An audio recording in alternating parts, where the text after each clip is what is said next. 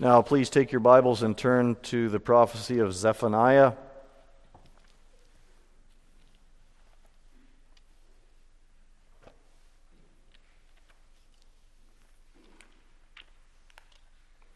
Zephaniah chapter 2.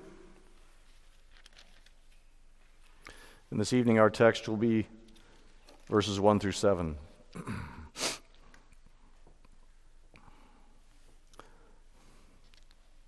Zephaniah 2, 1 through 7. And let's give careful attention to this, because it is the very word of God.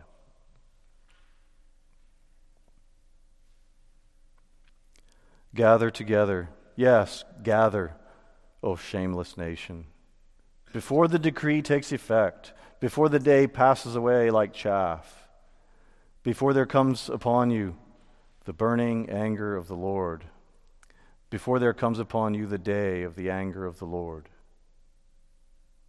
Seek the Lord, all you humble of the land, who do his just commands. Seek righteousness, seek humility. Perhaps you may be hidden on the day of the anger of the Lord. For Gaza shall be deserted, and Ashkelon shall become a desolation. Ashdod's people shall be driven out at noon, and Ekron shall be uprooted. Woe to you, inhabitants of the seacoast, you nation of the Cherethites. The word of the Lord is against you, O Canaan, land of the Philistines, and I will destroy you until no inhabitant is left. And you, O seacoast, shall be pastures with meadows for shepherds and folds for flocks. The seacoast shall become the possession of the remnant of the house of Judah, on which they shall graze, and in the houses of Ashkelon they shall lie down at evening. For the Lord their God will be mindful of them and restore their fortunes. That's the reading of God's word. Let's pray now and ask him to bless it to us. Lord, we pray your blessing upon the reading and the ministry of the word now. We pray that you will show us Christ Jesus. We pray you'd speak to our hearts. May your Spirit speak to us through the very word that he breathed out. And we pray it in Jesus' name. Amen.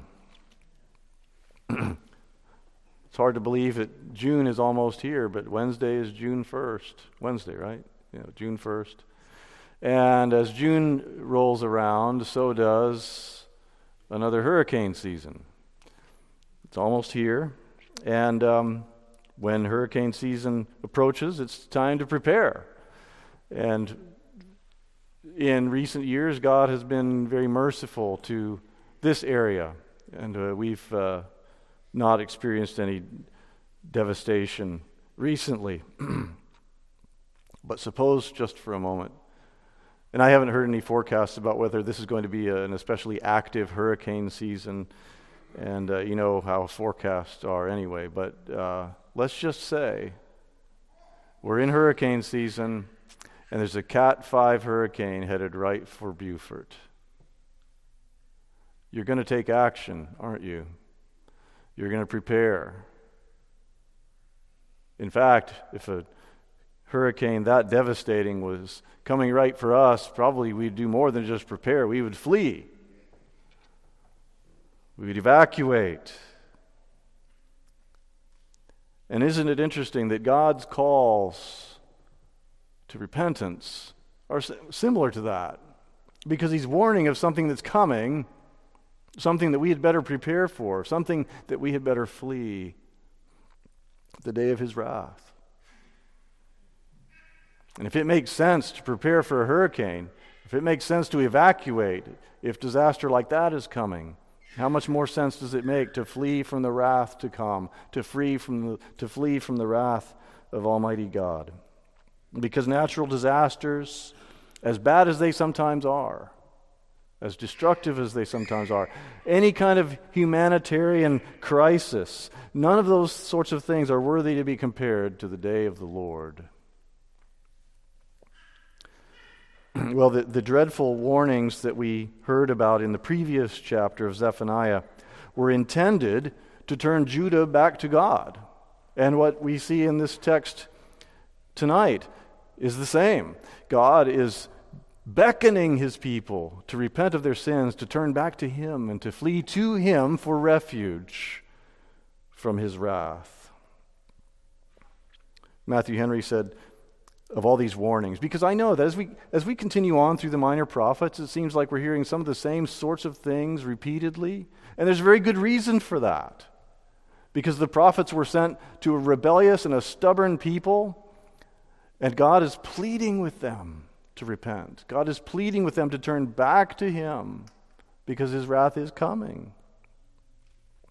And these words sometimes sound harsh to us, especially when they're addressed to God's people. But Matthew Henry said, God's design was not to drive people to despair, but to drive them to God and to their duty. Not to frighten them out of their wits, but to frighten them out of their sins. And this text teaches us that the certainty of coming judgment should motivate us to turn to God, to seek the Lord. Only 2 points tonight. The first point would be this word of warning that's given to Judah, and it's found in verses 1 through 3. And then a word of doom that's uttered against Philistia, and that's in verses 4 through 7. And God's words to the Philistines, or to the land of the Philistines, is just the beginning, because they're in the verses that follow, that Lord willing we'll look at in the days ahead, are words of warning to other nations, surrounding nations that surrounded Israel. But first of all, we have this word of warning to Judah.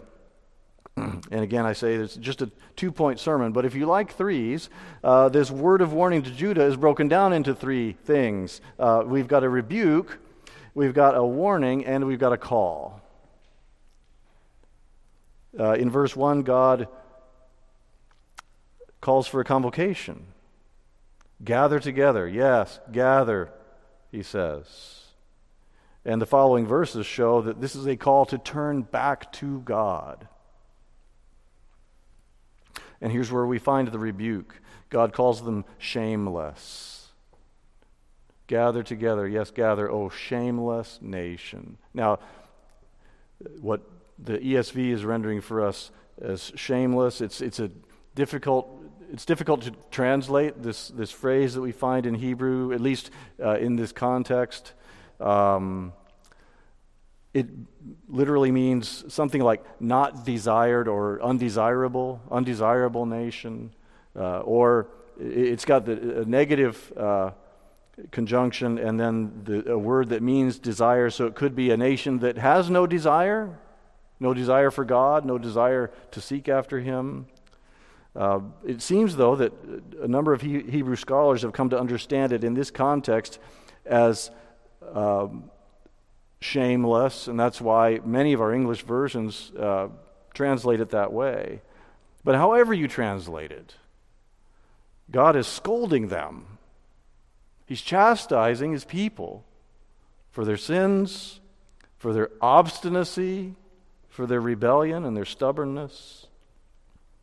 Shameless nation. There's another thing that's kind of part of the rebuke. He calls them a nation. He doesn't refer to them as his people. He calls them a nation. And the Hebrew word that's used there in Scripture is most often used to refer to the Gentiles. It's reserved for the other nations. And he's calling Judah a nation. As if to say they're, in so many ways, no different than the rest. This peculiar people he'd called to himself, that he wanted to be different, that he wanted to stand out among the nations, and yet they were just like the nations. So that's the rebuke. Then we have a warning, an urgent message. And you see the urgency of it in the repeated use of the word before in verse 2. Before the decree takes effect, before the day passes, before there comes upon you the burning anger of the Lord. You see the urgency there. He's calling them to repent, and he's saying, do it now, before all this disaster comes, before the decree takes effect.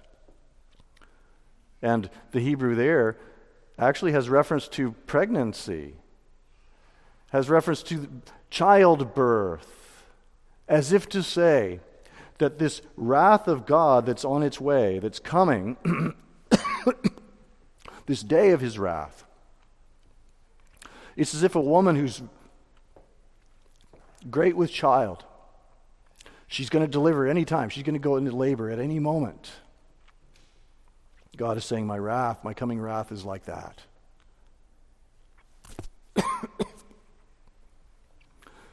So turn.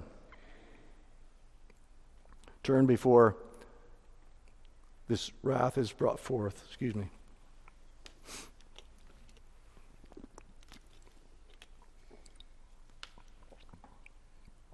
We are told about the day of the Lord in chapter 1 of Zephaniah, and God's saying now it's fast approaching.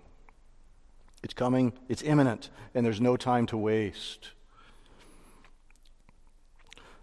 Before the decree takes effect, before the day passes like chaff. Now you know what chaff is, right? It's the hull that surrounds grain. If any of you have a parakeet, you feed the parakeet bird seed, and the parakeet sticks his beak into the little container where the seed is. He uses the sharp point of his beak to dig out the actual grain, the kernel, and then you get all this weightless junk, and it's so light that it flies out of the cage and it gets all over your floor. You know what I'm talking about, right? Chaff, that's what chaff is. It's these weightless husks that cover grain, and they blow away in the wind. There's no recovering it. You can't get it back. You try to sweep it up, try to collect it up, and it's just going everywhere. And because it's so light, the wind carries it away quickly. And that quickness is used to illustrate the swiftness of the coming of God's wrath. There's no holding it back. And once it gets out, there's the opportunity for repentance is gone.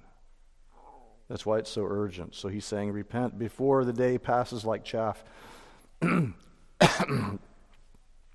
before the day of God's anger comes. Well, in view of the coming day of God's burning anger, what does God urge the people to do? What is the call? We've seen the rebuke, we've seen the warning, now the call. And the call is this: seek the Lord. Seek the Lord. Who's this admonition addressed to? It says, all you humble of the land. See, praise be to God that by His grace, in the midst of this shameless nation, there's still a remnant.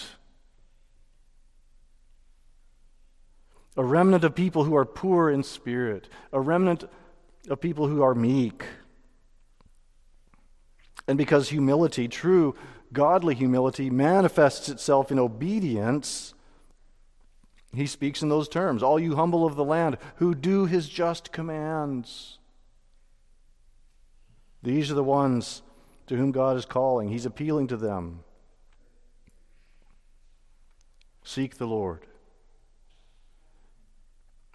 And there's this threefold call. Seek righteousness, seek humility, seek the Lord Himself.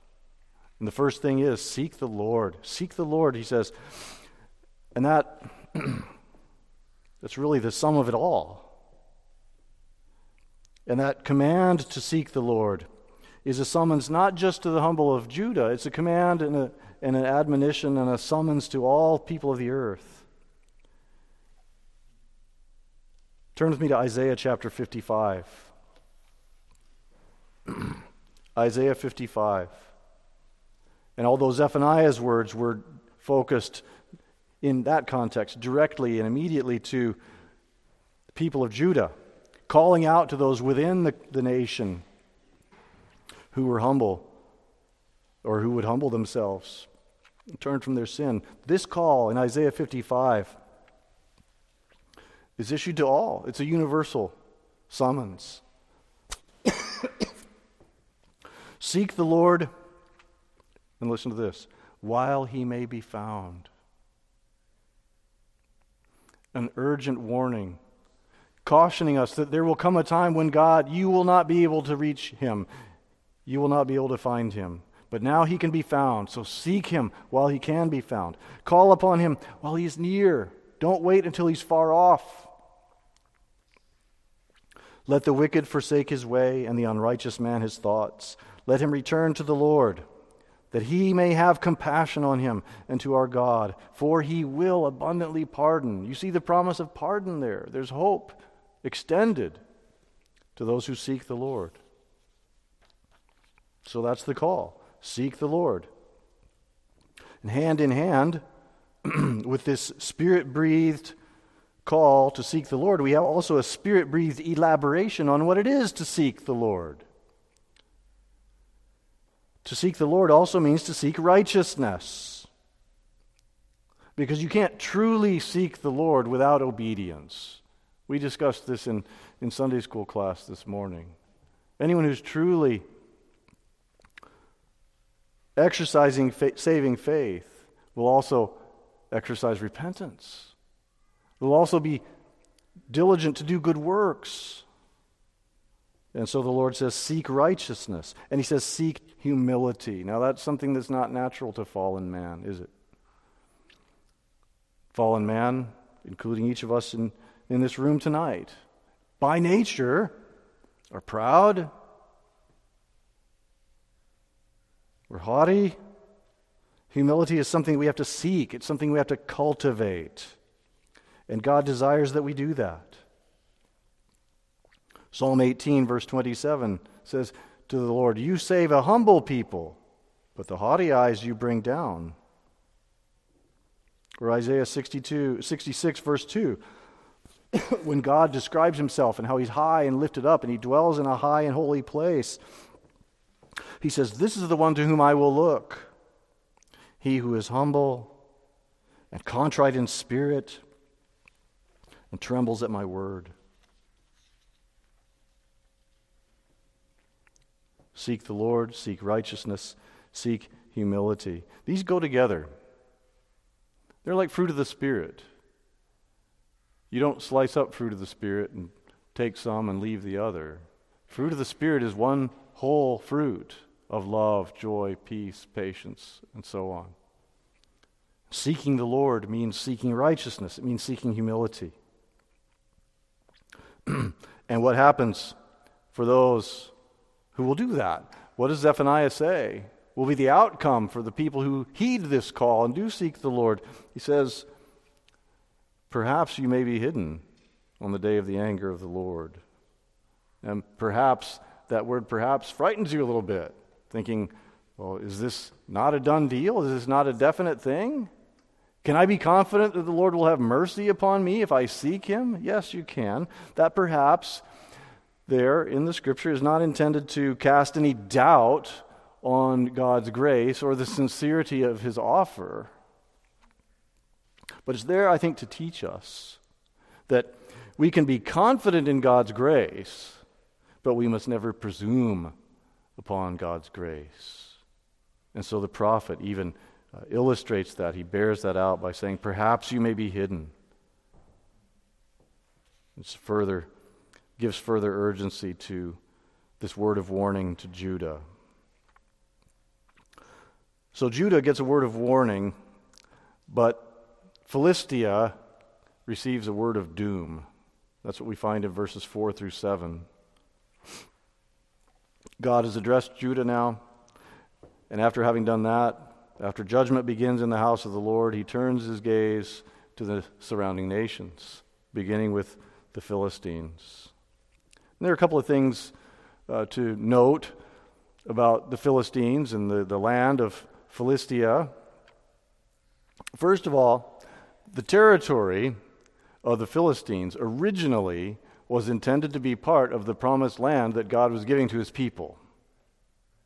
If you go back and you read the Pentateuch, and God tells them all the land he's going to give to his people, all the land he's going to bring them into, and give to them as their inheritance. And it included where the Philistines dwelt. It was on the seacoast of the Mediterranean Sea. So if you can imagine in your mind a map, and you've got Israel there, and to the west of Israel is the Mediterranean Sea, down to the southwest, sort of between Israel and Egypt, that's where the land of the Philistines was. And it was supposed to be part of their inheritance.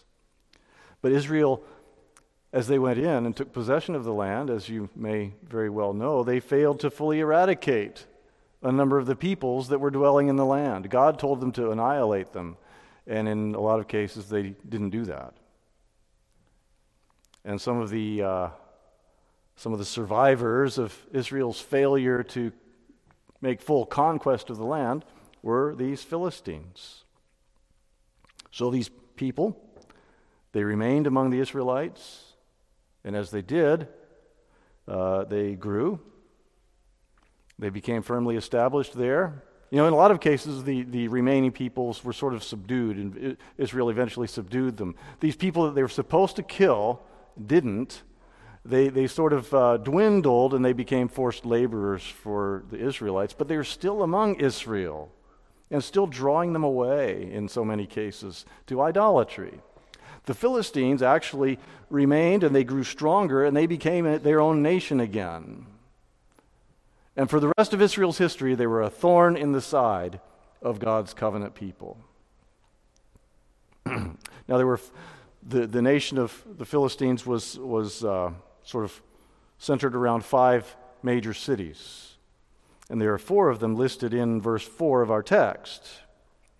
And the one that's missing might be the one that's most familiar to you, because there was this guy from the city of Gath whose name was Goliath. You remember him?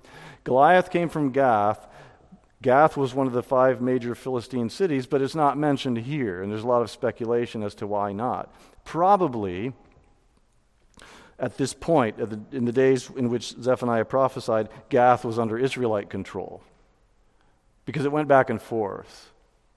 Sometimes the Philistines had it, sometimes Israel had it. Under the reign of David, pretty much all of Philistia was subdued to Israel. But be that as it may, you've only got the 4 cities mentioned here: Gaza, Ashkelon, Ashdod, and Ekron. And they're listed as they're named. They're named geographically from south to north. And the first 3 cities are right on the coast. God says Gaza is going to be deserted. He said Ashkelon was going to be a desolation. These cities, in other words, are going to be overthrown completely. God is pronouncing doom upon them. It says Ashdod's people will be driven out at noon. We're not certain what the significance of that is, except that it may mean that their downfall is going to be so sudden and so swift and so decisive that conquering the city of Ashdod was going to take less than a day. Before a full day of conflict had passed, they would be carried off into exile, defeated, driven out. And then Ekron, of the 4 cities named here, Ekron is the only one that's not right on the coast. Ekron is sort of inland a little bit. And I don't know if that has anything to do with why the description of Ekron's demise is described in terms of being uprooted. They're not there at the coast. They're in the land. God's going to rip them up by the roots like you would do to a weed.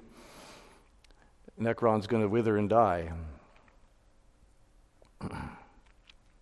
You notice in verse 5 the word woe. Woe to you, inhabitants of the seacoast, you nation of the Cherethites. The word of the Lord is against you, O Canaan, land of the Philistines, and I will destroy you until no inhabitant is left. What dreadful words to hear.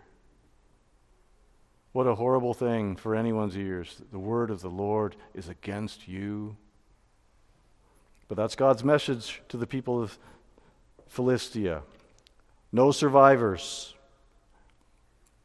There's a remnant in Judah, but he speaks of no remnant among the Philistines. No hope, in other words. And what was formerly the place of cities is going to become pasture lands. places that were thriving metropolises of the day, will just be for herds and flocks.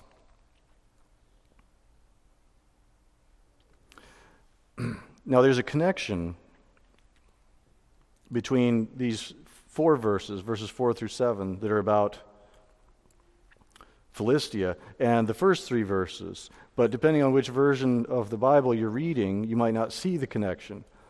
In the ESV, verse 4 says, "For Gaza shall be deserted." Some English versions, for whatever reason, don't include the word "for." It's there, the conjunction is there in the Hebrew, but it's dropped in some of our versions. But that word "for" is significant because it shows a connection between what God is going to do to the cities of Philistia and what he calls the people of Judah to do. And that connection is simply that since God's judgment is certainly coming and he's going to utterly overthrow the Philistines, that should motivate his people to repent so that they don't meet the same fate. Should motivate the people of Judah to seek the Lord. See, God is going to bless them, even in the midst of and as a result of his curse and his doom upon Philistia. Look at verse 7. "The seacoast shall become the possession of the remnant of the house of Judah, on which they shall graze, and in the houses of Ashkelon they shall lie down at evening." Remember when God told the people of Israel to go in and inhabit the land, he said to them on a number of occasions, "You're going to live in houses that you didn't build. You're going to eat of vines that you didn't plant." And that's what he's saying here. These houses in Ashkelon, you're going to dwell in them, you remnant of Judah. Now remember, this region was originally designated for Israel. You can see it in Joshua chapter 13, verse 3, among other places. But again, the Philistines were one of the groups that Israel failed to drive out, failed to subdue, failed to destroy. But I think there's wonderful gospel hope in this for us, because God says to his people, to the remnant of his people, "I'm going to wipe out the Philistines, and you're going to inhabit their land. You're going to live in their houses." In other words, what man fails to do, what man can't do, God is going to do for them. They were supposed to destroy the Philistines. They didn't. And it was a matter of disobedience, frankly. But God's going to do it. What they wouldn't do, what they couldn't do, God will do. And that teaches us about Christ. Because the things we can't do, Christ does. The things we couldn't do, Christ did. He fulfills for us all the righteous requirement of God. Now, Zephaniah's prophecy spoke in the most immediate sense of a devastation that was coming to the land, coming to the Philistines, and this devastation was going to come in historical terms from the nation of Babylon. Babylon, this nation that was so fierce, so powerful, was going to overshadow what Assyria had done previously. Babylon was coming, and Philistia would become desolate.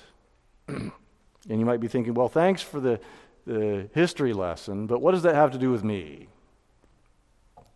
Well, here's what it has to do with you. Because these historical events and this prophecy about them foreshadows another judgment that's coming. There is a final universal judgment on the way. And it's not one for just one area of the world. Not one against just a few specific nations. It's for all the world. It's for all the nations. It's for all the people of all ages, the living and the dead.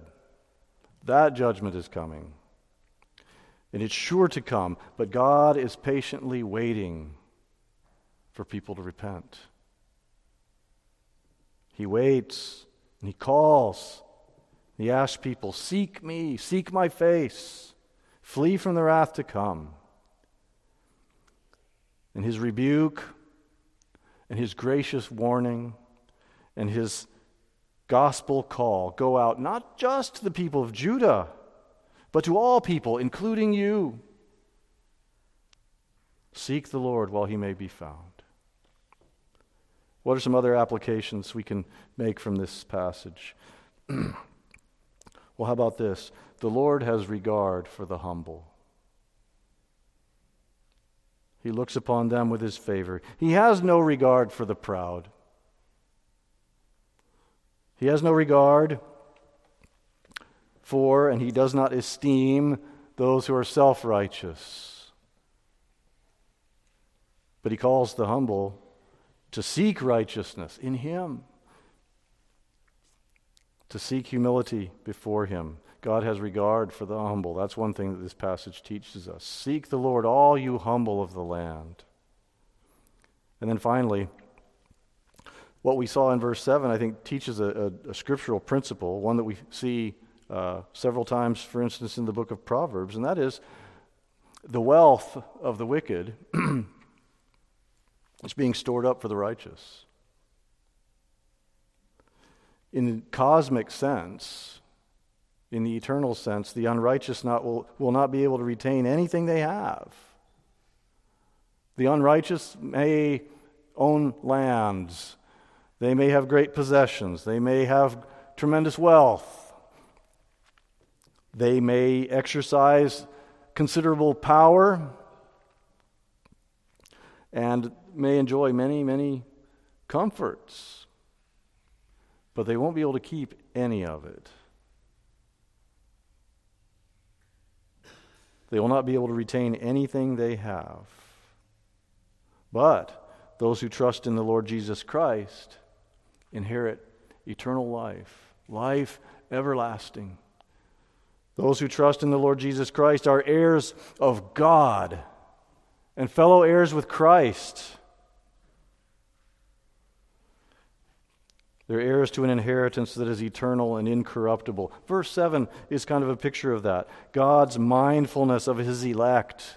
God's mindfulness of all of you who have trusted in him. It's a guarantee that he will restore the fortunes of all who have put their faith in Jesus Christ and have been united to Christ by faith. All things will be made new when we inherit that better country, better than the coastlands there in Philistia, an eternal, perfect, heavenly home. God promises that to each of you who trust in Christ. Let's pray.